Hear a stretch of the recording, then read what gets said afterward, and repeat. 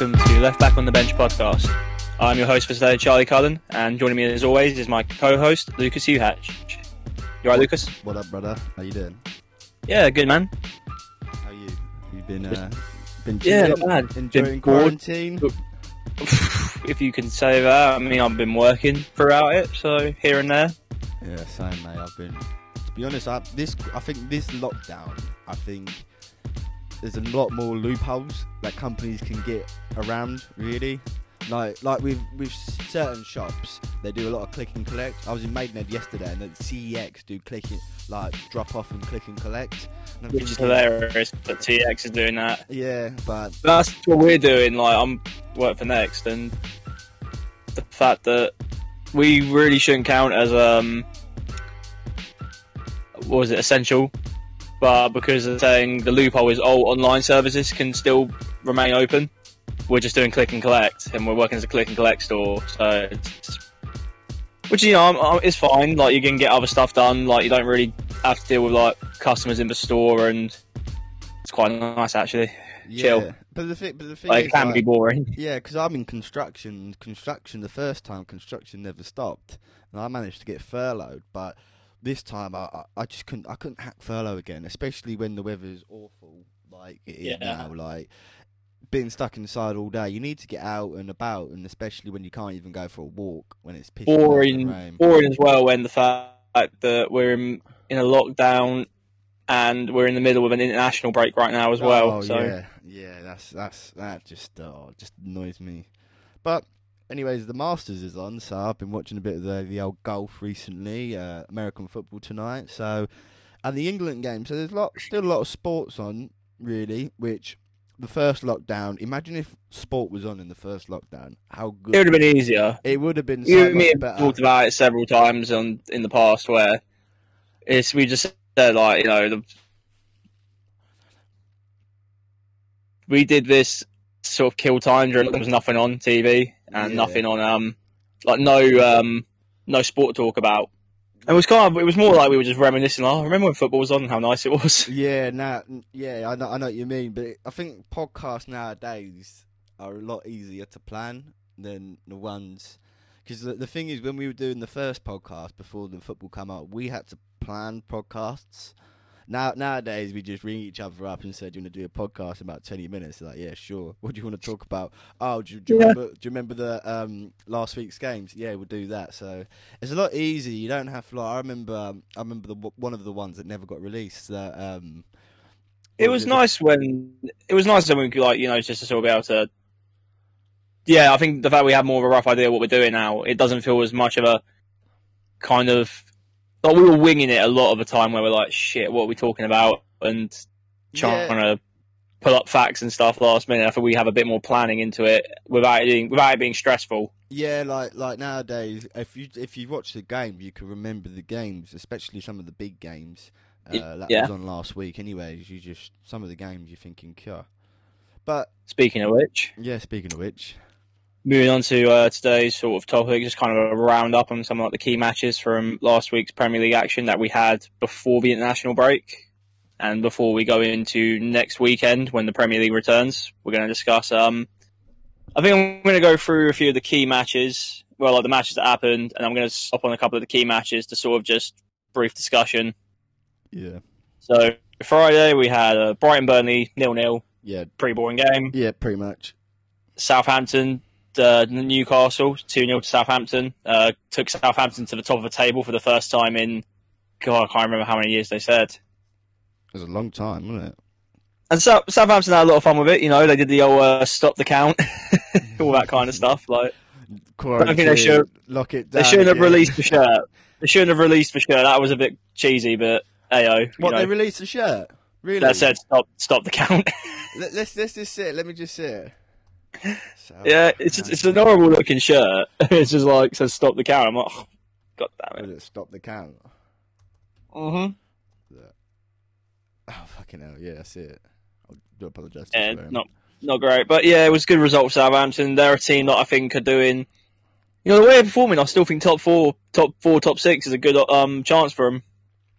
Yeah. Because even with, that was a team, they played that match without Danny Ings, and you'd have thought, fuck, this could be a problem, but Well, you look at Southampton, and Southampton are a very well drilled team. Like, they're very good at pressing the ball. They're a very fit team. I said it before. They're not like I'm not talking like old school thuggery teams that like used to get out like top sides and like batter them about and shit like that. But they do get stuck in. Yeah, and they're not. And it's like they're not afraid to press. No, and if you look, a lot of the modern era is a lot to do with pressing, and you see all these successful teams like the Manchester Cities, the Bayern Munichs, the Liverpools, they all press. And you look at Real Madrid and Barcelona, which they don't press. Them teams aren't doing so well anymore, especially in these big competitions in Europe. Well, even in minus the big European teams that don't press, I think within our own league, the comparative would have been their opponents. Newcastle are a team that they sit back a lot. They've survived games by sitting back. Yeah. And I think at times, like Southampton to me, right, they've been a team that like they've not been afraid to take it to a Liverpool, or I think of like the 1-0 against Man City last year, where they stuck to their guns, beat them on the counter, and then when they had to defend and had to be compact, they defended really well. A bit like hitting, like, took their chance and got lucky a couple of times. But I thought, fuck it, they had a good game against, at the time, the defending champions and the top side of in England. And if you look at like their spine of their team's really good. Like I really like that. I mean, you got like what. Ward-Prowse is a great captain. He's been in that academy for. He's been there from the start since they've been in the Premier League. If you're a fan of like one of these sort of like one club cities, which Southampton is, he's what you want from a captain. He's been there since the academy, through his academy days and everything like that. He's come up through the ranks, has developed into a really good. Well, he's been there since the start, since they've been promoted. So yeah, you know what I mean. He came up with them into their season in the Premier League, and that was sort of like him as beginning his career as like a Premier League player. But look, as I say, then you've got Romeu. Romeu's a really good player. He's big, solid, big tough player. Yeah. Vestergaard's another one. Bednarek. They're very good players, and they're big physical players. And I look at that also that front, like the attacking options. Danny Ings, Che Adams, Redmond. Not like I said, like very like players that'll get at you if you. And I think we got caught out against them when we played them last year. Thought we could do a little of the back passing and playing it slow. Yeah, not going to happen because they weren't afraid to charge. They love that. They love when you play slow, Southampton. When you got Paul Pogba like taking 20, like what feels like 10 minutes at a time on the ball. Yeah, and Harry Maguire having the most completed passes. You're just thinking, why are you playing round the back? But yeah, Southampton. But going back on Southampton, I think they're a solid team, and I actually thought when Højbjerg left this season, I actually thought they were not doomed, but. I actually thought he was going to be a key player missing in that team, but they look like they've actually improved without him. A lot of the players, it feels like, in that team are coming into their own. Like, I think Danny Ings, obviously, everyone kind of looked at Danny Ings as, or choose my word carefully here, like failed at Liverpool. Yeah, like you know what I mean, like, and I don't think, maybe not to the extent of like, he's a write-off. He will never be a top striker because he failed at one of the biggest clubs in England. Really, right now, he's probably one of the best out-and-out number 9s in the Prem, as far as like statistics and what he does. Yeah, I'd say, yeah. I think he is. Him and Jamie Vardy are two special players. Really, like they're not the tallest strikers like a Kane and a Calvert-Lewin who are typical. You look at them, you're like, yeah, they're a typical striker, big target man. These two are more attacking, pressing players, high energy, and especially in the league we got now in the Premier League where it is high energy, pace. Someone like Jamie Vardy and Danny Ings, they tear up the leagues, and it goes to show. But it was nice to see Theo Walcott playing as well. I remember he played a really good game that game, and I was quite impressed with him. It's nice to actually see him actually playing. Yeah, it's weird with Theo Walcott because I feel like he's had good games for the Southampton, to be fair, the couple of times he's played. And I think with Theo, it's always a situation of he's like the epitome of like, you know, when you first sometimes see kids who are like sick, like you see a guy hit a team at like 16, 17 years old. Yeah. You think, fuck me, he's good for a 16, 17-year-old. Like the classic examples for us, I guess, would be Rooney and Ronaldo. Yeah. You know, like, I mean, I guess Rooney, that was more like when he was at Everton, people were talking about like a 16-year-old kid, like, playing with grown-ass men and kind of, you know. Yeah, but Rooney, you look at him as a young age and you think, yeah, he's built for it already and he's 16. But you know what I mean? I think Walcott had that from, you know, when people first saw him and him getting into the England squad at the age he was at, everyone was like, fuck me, this kid's got the potential, a lot of promise. Must be good. But the issue really is, I just don't think he developed the right way, and I feel like maybe like he was, you know, maybe it's probably a situation of like he was at the wrong team at the wrong time, like because that Arsenal team had a lot of issues. Probably wasn't the place that you want to be going to if you're like a developing young. Yeah, I've always forward. I've always been under the notion that Theo Walcott's a confidence player. When he's confident, you get the best out of him, but he has to have a bit of confidence to be like in form, really. And I think Everton, I don't want to say they made a mistake in like moving him to Southampton, but you look at like he's on loan. The lack of depth. He's on loan, so you look at the lack of depth they have up front right now, with Richarlison being suspended, Rodriguez. Yeah, but you know what I mean? There was a few games they could have used a Walcott instead of playing like a Wobie or whatever or even well, I say that, but no, I had a okay-ish game.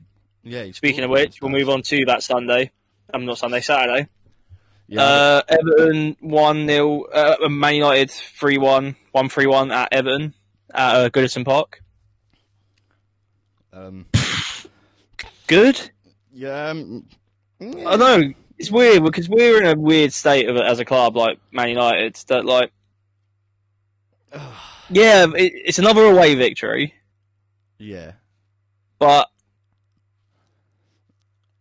there's still stuff you watch and you kind of think we can't be doing this, like the back passing. I think at times we rely. You know, it really a lot of what came out of that game was like a Bruno Fernandes sort of running the show.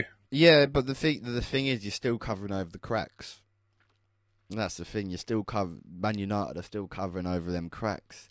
You see, because it's all well and good Bruno having a good game, but was that a performance that you think are we going to just lose the next game? Because that seems to happen with United at the moment. You see, they have a spectacular game, like we beat PSG in their backyard, draw to Chelsea. Yeah, fair enough. Beat RB Leipzig 5-0, lose to Arsenal. How does this happen? The thing with it is, right, I can see the next game or next two games really being like it'll be like there's still pressure on Oli, I'd say. Yeah, but he's got two good games, I think, to relieve a lot of the pressure if he handles them right. So we got the return match against Istanbul. Really, if he's smart, takes it to them. Well, you got it, that relieves a lot of the bad memories of the previous one. You got West Brom Saturday. And that's they're both home games, I believe. So really, really, I feel like if Oli, they're tough games, but I feel like Oli could again, like if he's smart about it, and the team, doesn't do any. Say like because I know anything can happen. We can have like an injury or a mistake happen, but he has a chance, I think, to relieve a lot of the pressure. And I think this is the thing with Oli now. It's like, and really, we don't want to be thinking like this, but make it to January with a decent position. Maybe try and buy a few more things that you need in January, and then come back again, like sort of like what we did last season. We had we had a shitty run at the beginning of last season. Well, they got to January. I think the Burnley result and the pressure on Woodward to come good with a signing really had an effect at that point. We bring in Bruno, and even I think the addition of Igalo at the time did a few good jobs in the cup games, as give Martial a chance to rest as well. Especially seeing as we didn't have Rashford for a while, and then we had the break obviously that allowed Rashford and Pogba to come back into the squad. It kind of saved that season and allowed us to get third. Yeah, but that's the thing, mate. That's the thing. That's the negative energy we don't want. Buy our way to January. Why just try and only scrape some wins? This is what I mean. I don't want it to be like that again, but I feel like that is the way it's going. But what's that doing to the club? You're buying your way to January. You're trying to get a few wins to January. It's not the right mentality to have. I think it's the only way we can survive in that job, mate. Because it's the board are so trigger finger trigger idiots. They've always had been ever since Fergie. They've always. Ollie's it's like a kid with a handgun. They're gonna shoot it. Ollie makes one or two more mistakes, which really might be out of his power.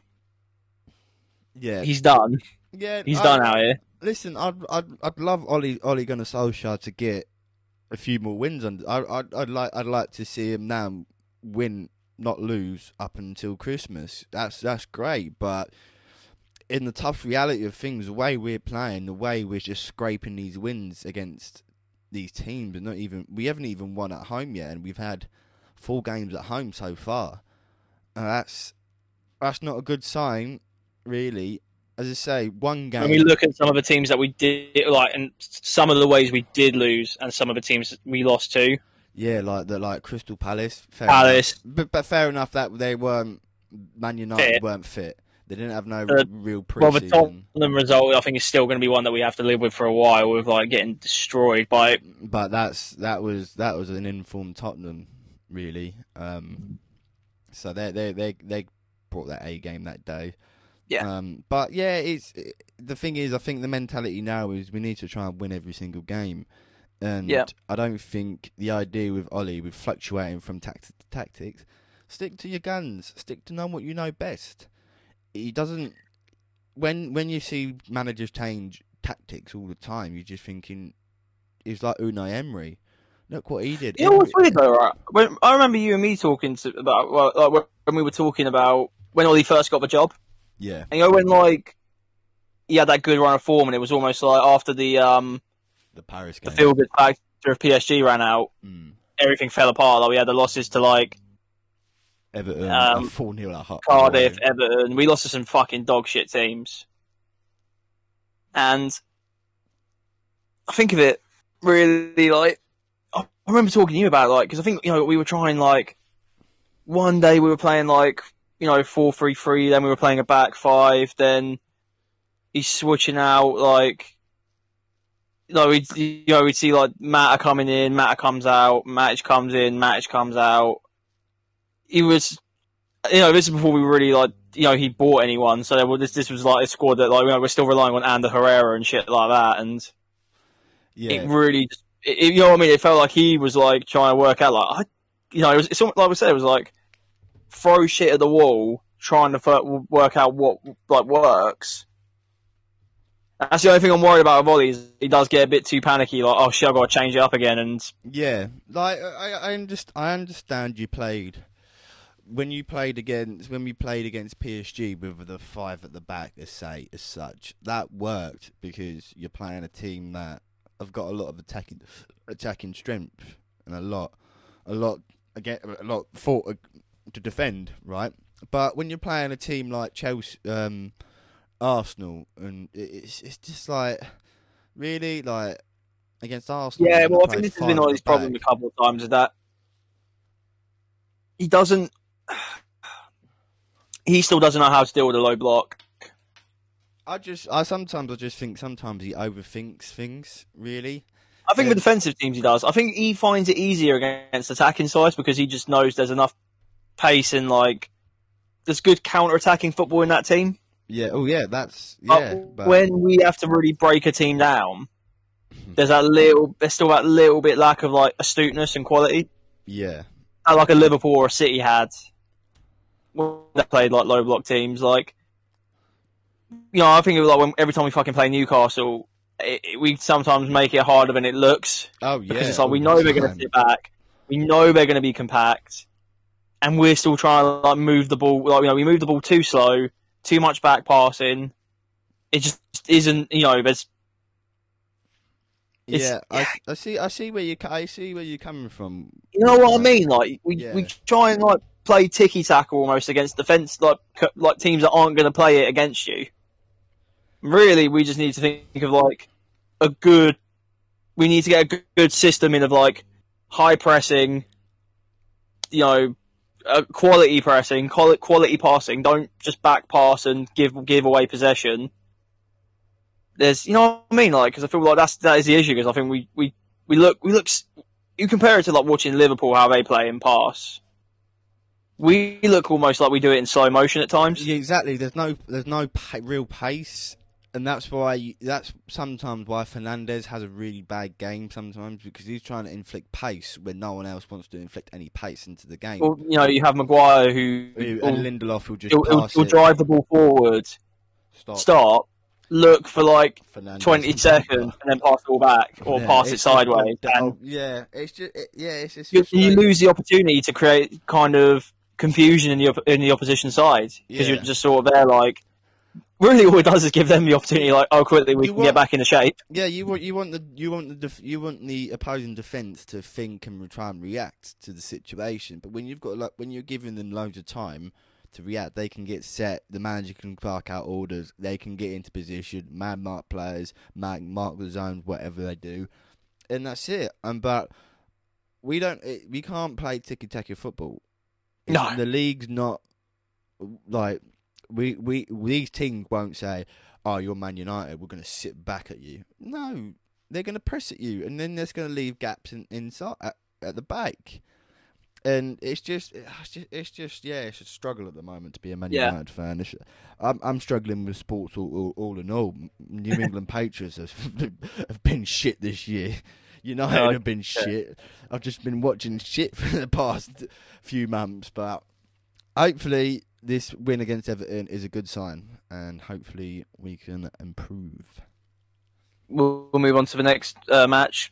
Crystal Palace 4-1 against Leeds. I didn't fucking see this coming, to be honest, bruv. I kind of half and half did. This is the problem with this Leeds team, how they've been recently. I think for as good as they are on the going forward, quality in the final third, still like lacking a little bit. And I think as well, their shape does leave them exposed at times. Exactly. And you don't want to get exposed against a team that's got players like Zaha, like Townsend, Eze now. Really, I mean, to be fair, Eze I think had the quality free kick, and it was like, fuck me. He had a quality game all in all. As Eberiche did. You know what? I'm glad. I have a soft spot for QPR, like I said before, because grandparents QPR fans, got a lot of family members who support QPR. Yeah. It hurt me to see him go because I was like, that's a good player for them, and really, I think someone who was a game-changing player. But at the same time, the fact that he's too good to be in the Championship, personally, man. Yeah, this is what I mean. And he's doing it. It's not like he went to like a side that was just going to get relegated again. It's like Palace is a solid team, I think, to sort of cement yourself at starting Premier League player. I don't think, and he's still got time to, I think, make even better moves down the line potentially. What, he's only 20, isn't he? 21? Yeah. Oh, he's got fucking plenty of time. Southampton's 22. He's 22. Southampton are going to get their money back from him, all in all. I think the fact that he's hitting the first team of Palace now as well was really good for him. Yeah. Well, that's the thing. Bamford was unlucky with the offside. I thought that was stupid. What was that? It was his hand. He pointed for the ball. Yeah. And because he pointed out, his arm technically made him offside by the letter of the law of what the offside rule now stands under with VAR. When in reality, he literally pointed for a second for the ball and scored. His actual body's onside still. His feet are onside. Yeah, It was like the bullshit of that rule, just like. But the thing, what I normally say, if other teams have been penalised for that, then everyone's got to be penalised. That's the same that happened in another game. I know, but it's just a stupid rule, unfortunately. It is. But in the end, a good result for Palace. I think they've had a few good results recently. Like they're standard Palace, in it. One day they are amazing, and then the next day they're getting battered by Chelsea 4-0 or some shit like that. But that's just Palace, unfortunately. Well, they won one. I'm not worried about Leeds just yet. No, the thing is, you look at the team. Leeds played. I don't know what formation it is. It's a 3-3-3-1. You got no. As I say, you got no Calvin Phillips in the midfield. Who, to be honest, since they've been playing I think they've been playing more 4-3-3 recently, because you've had I think they look like they're going for a more cemented back four. Oh shit! I guess with the idea of you've had Dallas on the left, Ayling normally on the right, and then you'd go that new player Koch and Cooper. Mm. So it feels like they're trying to go for a more solid back four. Yeah. I guess because of they know 3-3. Well, Phillips is. Well, I think as well if they go 3-3-3-1, there could be issues of defensive gaps again. But I think they still got a good chance to pick some results up. Another 4-1 result that day. Chelsea 4-1 against Sheffield United. Your boys are going down. Another disappointing result for Sheffield. I feel bad for Wilder because he is a good manager. He's done well with that Sheffield team, but it's so weird because it's just like everything feels so disconnected now when you think of how Sheffield United they did last year. The Premier League has caught up to them.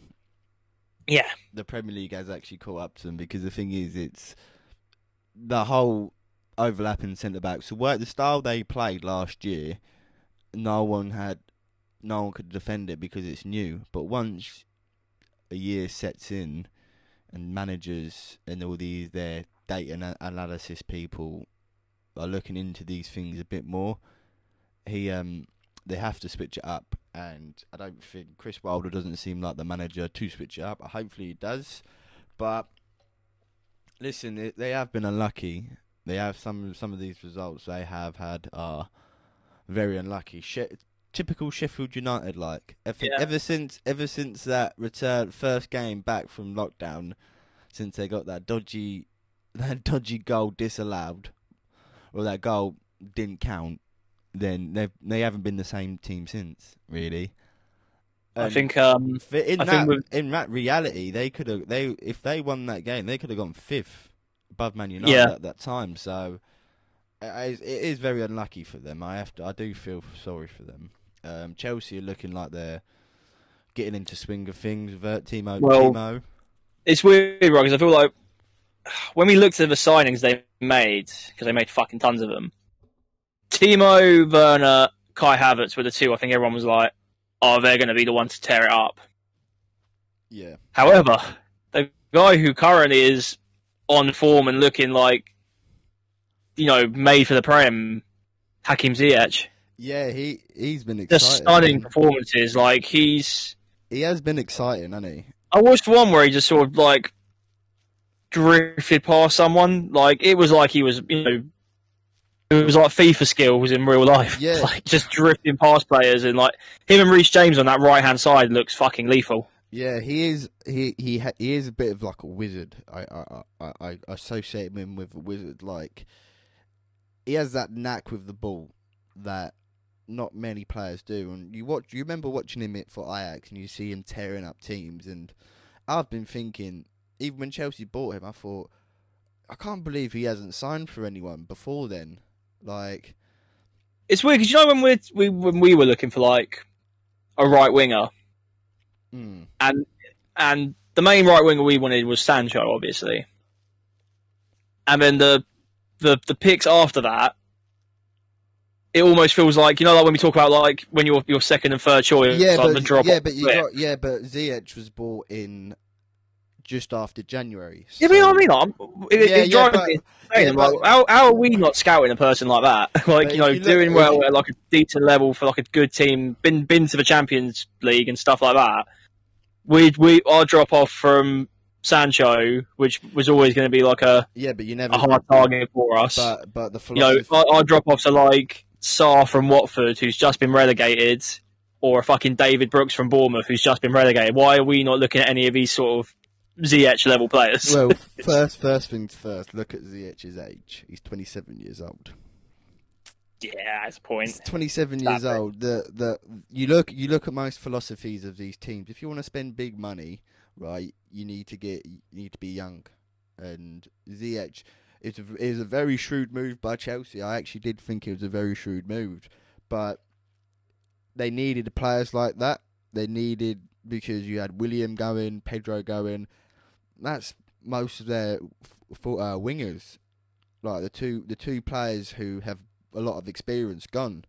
Yeah. So they needed to fill that void, and yeah, he looks. I guess when you are relying on like very young, I guess Pulisic, a young left winger in Pulisic, who also hasn't been he doesn't have the frame for the Premier League just yet. Well, as well as fitness is becoming a bit concerning with the injuries and stuff like that. That's what I mean by his frame. I don't think his frame is built. For as good as he's been, Werner's still very young, and also he's a striker. Very new. But you know what I mean? Like, I'm talking just as a forward line in general. But he's. I'm on about like when they bought Ziyech. That like they bought Ziyech in February. No, but you know what I mean, it's just good. That's what I'm saying. Like, Ziyech is a good bit of experience for like when you bring in a very, your left wing is very young and looking a bit injury prone, and your main striker is still very new to the Premier League as well, and also not. I mean, he's a German international now, and he's played for a top club in the Bundesliga. He's still not, you can take chances on players like that, because it's not always necessary that they're going to do it in a league like the Premier League. You know what I mean? Yeah. And I think even Werner and Havertz, I think it both took them a while to settle in. Of course, because the Premier League's a different beast. The Premier League's a different beast compared to the Bundesliga. But Chelsea look good now. They've made. Yeah, I hate to say it because they are looking fucking deadly. They're looking good. And the last match on the Saturday, West Ham 1-0 against Fulham. The match itself, boring up until the 90th minute, to be honest. Well, we did. Yeah, I was about to say we did witness probably the worst penalty I think it's the worst penalty I've ever seen. Yeah, probably. Like, but it's you get penalties like, I think the John Terry slip in my head always comes up, but that's not really like Terry. Can deliver a penalty. Well, that was just a condition playing against you. Yeah, but Terry made an effort. Lookman made an effort, but it's especially Lookman was just like shit. Well, especially if it was the game to draw the game. You just got to put your foot through it. You have to put your foot through it. I just think as well, don't try and do a fucking Panelka when you're not fucking. Yeah, don't do a Panenka on the last minute of the game. If you come, it's like this. If you score it, you're a hero. If you miss it, you're a villain. Panenka really should only be reserved to like Sergio Ramos and I guess like players at that level. No. Panenka's shithouse, mate. No, it's like the ultimate shithouse penalty. Charlie, no, fuck off. No, Panenka's you should never do a Panenka like the 90th minute. You can do it anywhere because you've got time to actually. If you miss it, you got time to like. What's the word called? Recover. Yeah, you got time to recover. But you know what I mean? I generally feel like it's the penalty that was like it's the penalty style, right?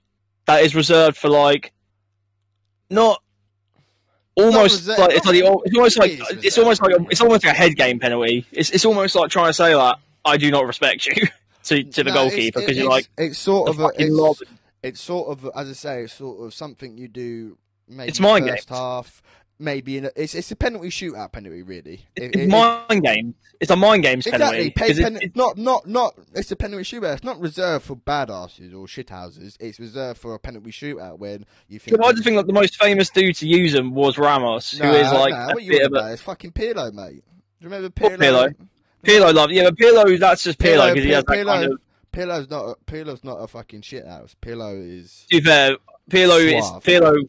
Yeah, Pirlo doing it like I remember when he did it to Joe Hart. Yeah, Donny. He's a Donny, mate. And Joe Hart was like giving it the big and trying to like get like the goalkeeper like trying to get into the head of the striker like taking ages to get big, taking ages to stand on the line and and Pirlo cool, calm and collected does it and it was like just crushed Joe Hart. Little chip. Yeah. I think Ramos loves doing them. I've seen Morpay. I think Morpay. One or two of them. But have you seen Ramos's recent penalty record? His penalty record. Okay. The match. Yeah, I know what you're talking about, but still. he has missed a few penalties. He missed one yesterday. Missed one last week. Yeah, shame for Lookman. Yes. Well, I say shame. Nah, you should know better, mate. Yeah. But if you're a professional footballer, but hopefully he comes back from it because that Fulham team. I think they could still potentially. Yeah. I think they. Weirding me out by in general though, right? With Lookman taking the penalty. Yeah. Fucking Mitrovic was on the pitch at the time. Why didn't he fucking take it? I don't know. Because he just, at the very worst, Mitrovic, he likes the penalty and he's just going to blast it. He's just going to fucking welly it. Yeah, but that's probably what Scott Parker probably thought. It was like, nah, not him. Not him. So you give it to the lad. He's like, I saw you do that Panenka, mate. You can do that. Yeah. Like. No, but it was a good win for West Ham. Souček actually become a really. They're doing good, man. They're doing good, West Ham. They're not. I wouldn't say they're flying just yet, but they're doing all right. Getting some good results. Got some good results. What you draw against Tottenham and Man City. You beat Leicester. You beat Wolves. Yeah, good results. Then the Sunday games where I didn't think half the Sunday games were quite boring up until the Arsenal game, and still they were good. West Brom Tottenham 1-0 to Tottenham. Very I'd say stalemate. Stale game, mate. It was stale. I'll come back from a run and I just. The weird thing is, right? These have been the Tottenham games recently, where like they've genuinely felt like they have. But that's a sign of a good team, though. If you can grind out wins like that, it's a sign of as a champion. Personally, is it not concerning though that they're also okay? Like the teams that the teams that grind these results out against. Like the quality of them. Well, you look at last year. Like, Burnley, West Brom, last minute like kind of 1-0 sort of wins. Yeah, but Brighton had them on the ropes a couple of times. You know what I mean? They haven't. But you cast your mind back to when Liverpool played West Ham at home last year, and they were on the ropes, and they just done enough just to scrape out that win. Listen, all champions. If it's all well and good, you get in these fucking. You play wicked, you play sick. Do you think but a true champion, it needs to grind out results. Do you think Tottenham have a good chance then this year? Well, like an actual. No, I'm not because the furthest they ever came really was, I guess, the year Leicester won it. And they came second. No, they came third, mate. Arsenal jumped above them. Oh yeah, they did on the last minute. Shit. Yeah. But no, I think you know what I mean. Like third place has been like in the Prem. Third place has been like the high point for like the most like recent years. Do you think they actually have a chance of winning under Jose? Listen, Jose is a top quality manager, and considering that team I'd say that team was more talented than the Man United team he took over. Like, he didn't have to buy stacks and stacks of players. He just needed to fill the gaps in with a bit of plaster, put a bit of paint on it, job done. But I think Jose's doing a good job. I think with Jose at the helm, they can grind out results and grind out wins. Listen, do you remember the first year Jose was Chelsea manager? The first few years, they were very good defensively, but they didn't really smash loads of games. If you know what I mean. Yeah, I know what you mean. Grinded out a lot of games, and that's what you've got to do as a champion. I watched Gerrard talking about it when playing them Chelsea. And I think Carragher, Neville, they all said it, man. Like playing Chelsea, it was like the fear factor that like you had going, especially if you were playing Chelsea at Stamford Bridge or whatever. It was like you can't let them get a goal up early, because if they get a goal up early, you're just not break. You can't break it down. Yeah, exactly. You're gonna sit. You're gonna sit there, and it's gonna be like painful. It is, and yeah, I actually like Tottenham's chances. As I say, you grind out these results. If you have a good game here and there, wicked. But you've got Son and Kane who are in form. Kane and Son are probably the peak of their powers. And they're playing good football. Bale's slowly getting back into it as well. I think better. Lucas Moura's there. They've got a three midfielders there. Ndombele, Sissoko, and Højbjerg. They're doing the job. It's funny because that is like them three really, I think, epitomise to me like shithouses, as you say. A Mourinho midfield. Yeah, shithouses. Not so much. Ndombele is like the quality in that midfield. Like, you know, he always has like one quality sort of midfielder in there, and then you've got like two sort of like Sissoko and Højbjerg, just two rough and tumble midfielders. Which is funny because I think, you know, Højbjerg, I think, really did get brought in to be a bit more extra bit of muscle in that midfield. Yeah, muscle. He's been quality though on the ball as well. It's not like he's just been shit. He's actually had like very good performances as a like. He's a good player. As far as his footballing ability, He's a good player, and yeah, he's made the good decision to go. But yeah, when just to sum it up quickly, yeah, I like Spurs' chances. I think the way they're playing at the moment, why not? You got 30. You've got 30 more games left in the season. Might as well you got plenty of time to improve. Yeah. The next result was Leicester 1-0 against Wolves. Very back and forth game. I kind of thought it could have gone either way for me personally. I think, you know, very good attacking sides. Leicester have been doing really well still, despite the fact they've not really got their strongest starting 11, in my opinion. Aren't they? They're top of the table. Yeah, you know. Yeah. You know, I always like seeing Leicester. It's weird, some people I know really like, oh, fuck Leicester, whatever, but I quite like seeing them do well, because they are like... We talk of like Premier League, so... When we talk about football in the term of like a top six, I look at Leicester and Wolves as like good teams as the example of like they can like anyone. You want to see anyone be able to sort of do it almost, because I think no one want to see the Prem go the way of like La Liga or Bundesliga, where it's like one or two teams. Yeah, I think Leicester and Wolves taking it to these big sides and getting good results. Sorry to interrupt you, Charlie. Not much Wolves, more Leicester, I guess now. Yeah, I was going to say, sorry to interrupt, but like Leicester, the closest thing to another top 6, top 7 team. I don't think Wolves are just there yet. I think Leicester's definitely, if you're saying it, it's a top 7 nowadays, because Leicester in Europe, they're actually doing quite well in Europe. I think they could probably do proper well in Europe. Depends on who they come against. They've got a good squad. Got a lot of depth like, you know, now. Maybe a little bit of depth. Yeah, no, I think, you know, this is it. I think they've got a lot of depth. You think about the midfield, you've got Tielemans, Maddison, Mendy, Maddison, Ndidi when he gets back. Dennis Pratt, I've mentioned Chowdhury. You've got a lot of players in the midfield, and then you've got defensive.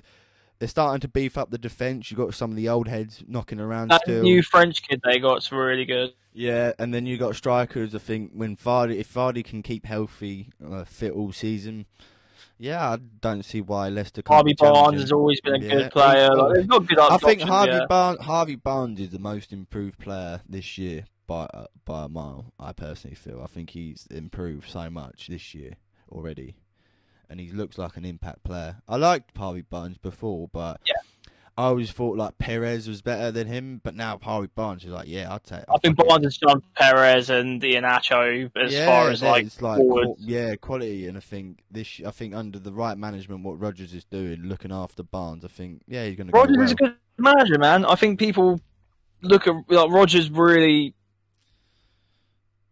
he's a good manager to take on a lot of these world class managers like a Jose, like a Pep, like a Jurgen Klopp. Like he's got that kind of character about him. I feel like he doesn't get thrown. Like like when we look at Steve Bruce, God bless him, going with his Newcastle team.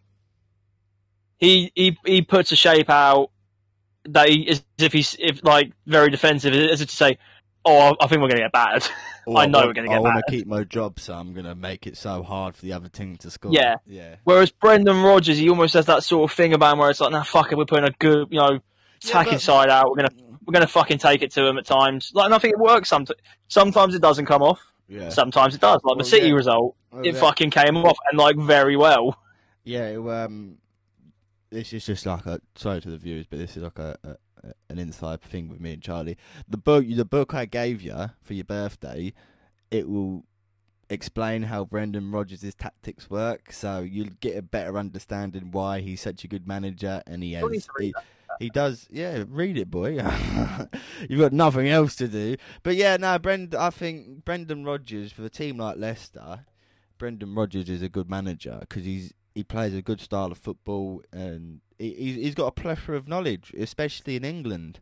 He's taken he did well at Swansea, he did well at Reading, did well at Celtic, I'd say he did well at Liverpool. It's just he couldn't get over the hurdle. I think the team burnt out after narrowly losing the slip. He was really just came down to an unlucky last minute. Not last minute, but just unlucky. No, you know what I mean, when you really need to come good, like the crunch time moment, the slip happens, and it was almost like there's like we talked about Jose and his Chelsea teams. There was no way of recovering, unfortunately. But no, he's got a good chance with this Leicester team. I think what he's done with that team is phenomenal. Can we not talk about the Man City Liverpool game because that was shit? Well, I was going to say City Liverpool 1-1. Liverpool, a team that's been injuries have been hitting them hard and fast, especially now with Gomez getting injured on international duty, not even playing in training. Mo Salah has now been tested for COVID after going to I think a family wedding. Aye. And they're a team that I think really are in danger because of just despite how good Jurgen Klopp has been, I do feel that team has always relied on. They had the benefit of not really having a lot of injuries last year to that starting 11 and having just enough people to fit into places. Yeah. Right now, I think these injuries are hitting them so hard and fast. I don't know if they can recover. Well, fucking fair play to them because considering that they drew to Man City away, that's still a good feat for them. Well, City. I know they had their death lineup up with Firmino, Jota, Mane, Salah. Mane. They've got the death squad. They've got the death forward lineup, so they were going to attack them. But yeah, it's just a boring game, mate. To be honest. I think for me, City, it's been very typical of City this season. Good in parts, can't really finish the job off or get the job done completely. Yeah, still De Bruyne missing a penalty, dear God. And they're just a team that I think I don't know if it's just something's just not connecting with that City squad, and it's causing them. The thing is, they're not even that far away from the top. Really, is Manchester City. They're what? They're 12. They've got 12 points at the moment, and they've got a game in hand. If they win that game, it'll be 15th. So they'll put them just above Chelsea, I think. Their goals difference. No, they wouldn't. No, Chelsea got a goal difference of 10 already. Fucking hell. So yeah, no, I think City. It's a long old season, mate. It is a really long old season. And that was a long old boring game. Oh, yeah, but especially when games are coming thick and fast. Sometimes a draw against Liverpool is a good result. At least they didn't lose. That's the thing. I think to me though, it still feels like Pep's. I don't know if it's like Pep almost treating the Prem as secondary because it's now Champions League. Yeah, he's still so focused on Champions League. Yeah, you could be right there. You could be. You don't know. You don't know, because Pep's always been a manager that rotates his teams heavily and puts players out of position, and it's always seemed like it would work out. And right now, it just feels like, but they're still doing okay in the Champions League, so maybe that's just where his focus lies. Like, fuck it, this is my make or break for Champions League this year. And maybe he is taking that the Premier League as secondary. Yeah, probably. You never know. You never know, mate. Final match of the day. Arsenal, Aston Villa at the Emirates, a 3-0 win away for Aston Villa. I'm more gobsmacked than anyone, really. It was insane. Well, it's typical Arsenal, isn't it? They changed their manager, but they're still the same old Arsenal. Like, you get a good result against Man United, you think, yeah, you're flying high, you've broke that curse of winning away at a top 6 team, and then you fucking lose to Aston Villa 3-0. Could have been 4-0 if the first goal counted. But yeah, what a performance from Aston Villa, mate. The thing that's, for as bantery as Arsenal have been in previous years, a saving grace of our squad was the fact that Lacazette and Aubameyang were always going to get you goals, and that was what saved them a lot in a lot of matches. Them two would get goals. This year, they ain't fucking doing that. No, I know. Which is worrying. And to be fair, Lacazette, this has been like the second season now where he's really, I think, looked placid as a striker.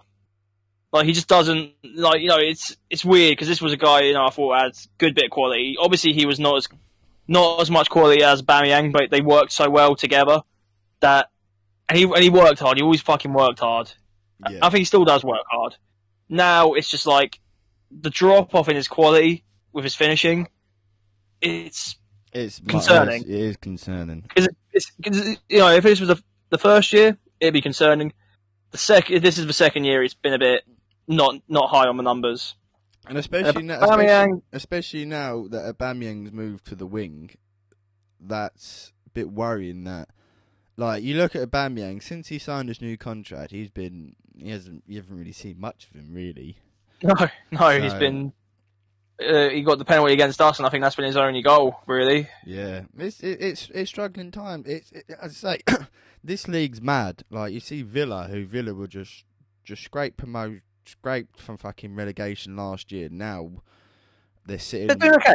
They're doing okay. But that's the thing, as I say, this is the time for Aston Villa to get wins, because I hope they actually could continue this form, but in reality, I don't think they're going to keep this form up. And unfortunately, I mean, they've still got enough. But last year, where we looked at that side and thought, with the issues of goalkeepers and strikers, they were kind of dead in the war a few times. Well, they got 15 points out of 7 games so far, right? That's they've probably just stayed. They've probably got enough points to stay up now. I reckon. Like, even a few more wins here and there, they're definitely staying up. So, yeah, I'm going to eat my words. I am wrong with what I said at the start of the season, that Aston Villa, Dean Smith's going to get fired. Fair play, Dean Smith and Aston Villa. I can eat my words. I am wrong. I think he's sort of like he's just found a nice healthy balance now. Yeah, he's not freaking. He's not just panicked by, like, I think he did in the first season, bringing in like Wesley and. Well, mate, I'm mainly throwing it down to Wesley. He bought fucking Wesley and he was shit. Like, he wasn't what he needed. I think Watkins coming in as the main target man has been incredible. Yep, exactly. Matty Cash, Barkley, right back. I don't know. Matty Cash has struggled in games this season. He has really I don't think I thought he looked good in the Arsenal game. I think he's. Come on, that's Arsenal. Give him time. He's still fresh to the Prem. Yeah, don't get me wrong. He has played well, but he struggled against Southampton quite a lot.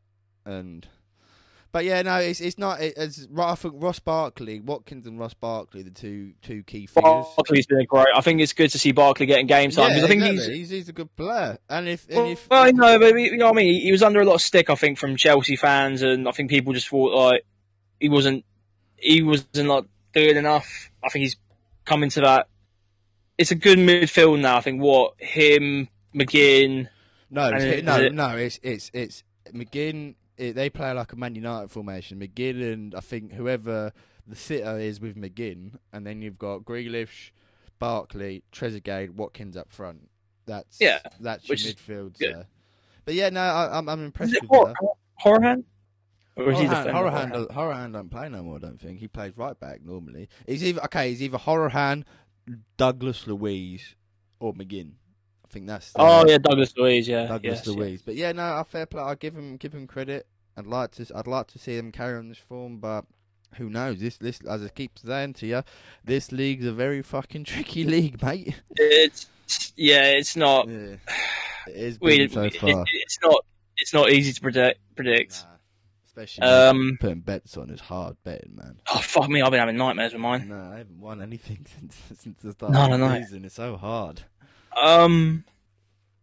That's it. I guess that was the last match to talk about from last week's Premier League results. Can't believe we went through all 10 games. 10 games. Yeah. Oh god. And we managed to squeeze it in an hour for you guys. So yeah. Yeah. You folks at home, be happy. We've managed to squeeze it in.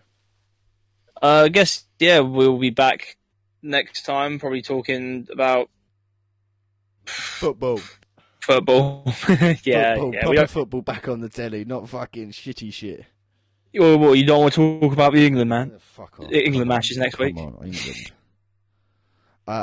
No, just no. As long as like they pick a good team against Belgium, I'll be happy. But I know they're gonna probably play 3 right backs. Yeah, they're gonna play 3 right backs. They're gonna fucking have 3 centre CDMs, 1 striker, 2 goalkeepers. Pickford flopping about in goal. Yeah, 2 goalkeepers. So yeah. All right. Anything you want to plug before we go? Plug. Plug. Yeah, I'll plug into the socket as well. Let me plug it in. Hold on. So yeah, follow us on Twitter at leftbackontheb2. Follow us on Facebook. We haven't been very about on the social medias. We're just taking a break from them, really, for our mental stake in this lockdown. But yeah, we'll probably post on there. Follow us on Anchor, especially. That's where you get all our links to all the other podcast streaming services. But we're on Spotify, Apple, Overcast, Podbean, Google Podcasts. Google Podcasts. I don't think we're on Deezer. No, that's the only one we don't think we're on. But yeah, that's mainly us. Yeah, just follow us, please, on there. Give us a review. That would be nice. If not, is what it is. I hope you're enjoying this podcast. We do enjoy doing it, don't we, Charlie? Yeah, man. I think it's just nice to talk about football. Kill an hour of a kill an hour to chat about football. Yeah. You and me talk about football most days anyway. Yeah, we beef about summer. Yeah, we beef about summer. That's not. I wouldn't say it's beef most of the time. I think it's more. Yeah, no. Saying that, we agree on most things, really. Like half the time. Like if it's not like last week, we fucking wanted to throw chairs at each other. I think the Ollie debate is one that separates a lot of United fans. Everyone, as I say, opinions are like arseholes. Everyone's got one. So yeah, like it's opinion in the end of the day. It's an opinionated-driven podcast. Very good. But yeah. Well, thank you for joining me today, Lucas. You're welcome, brother. You're welcome. This has been Left Back on the Bench podcast, and we will see you next week. Peace out.